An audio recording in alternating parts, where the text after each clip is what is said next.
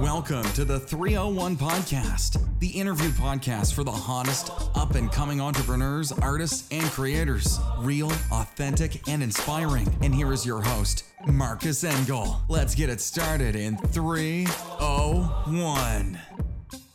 Cool. Well, I'm Joop Akerboom. I'm 25 years old.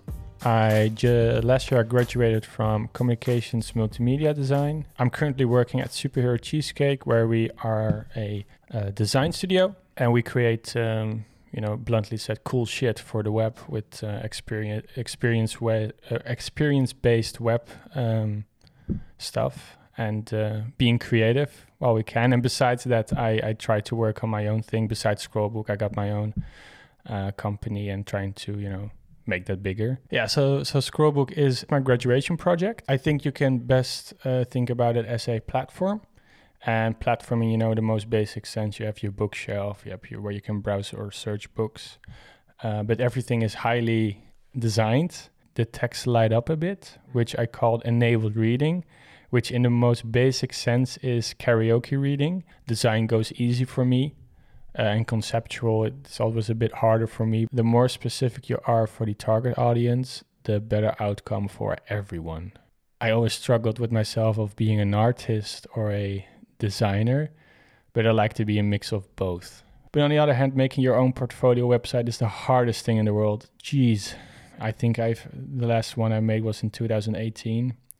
Made 10 different versions of it, and I still have the one of 2018. It's the hardest things.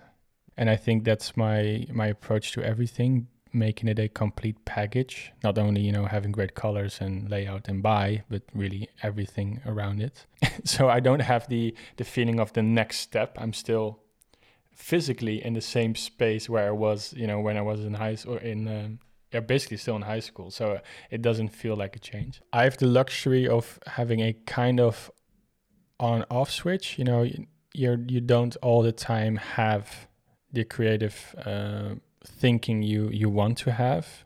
Sometimes you're working on something for 3 hours, and it is shit, and it stays shit for. Business-wise, I would say I highly undervalued my work for a very long time. I think only since the last 2 years, I valued it at the right price. Even if it's shit, even if it's good, you don't ask 25 euros for a logo. The luck factor is always there. I think you should not think, oh, I wasn't lucky. I think always, like you also say, the luck factor is always there. You just need to have the preparation, and I think then everything will come in place.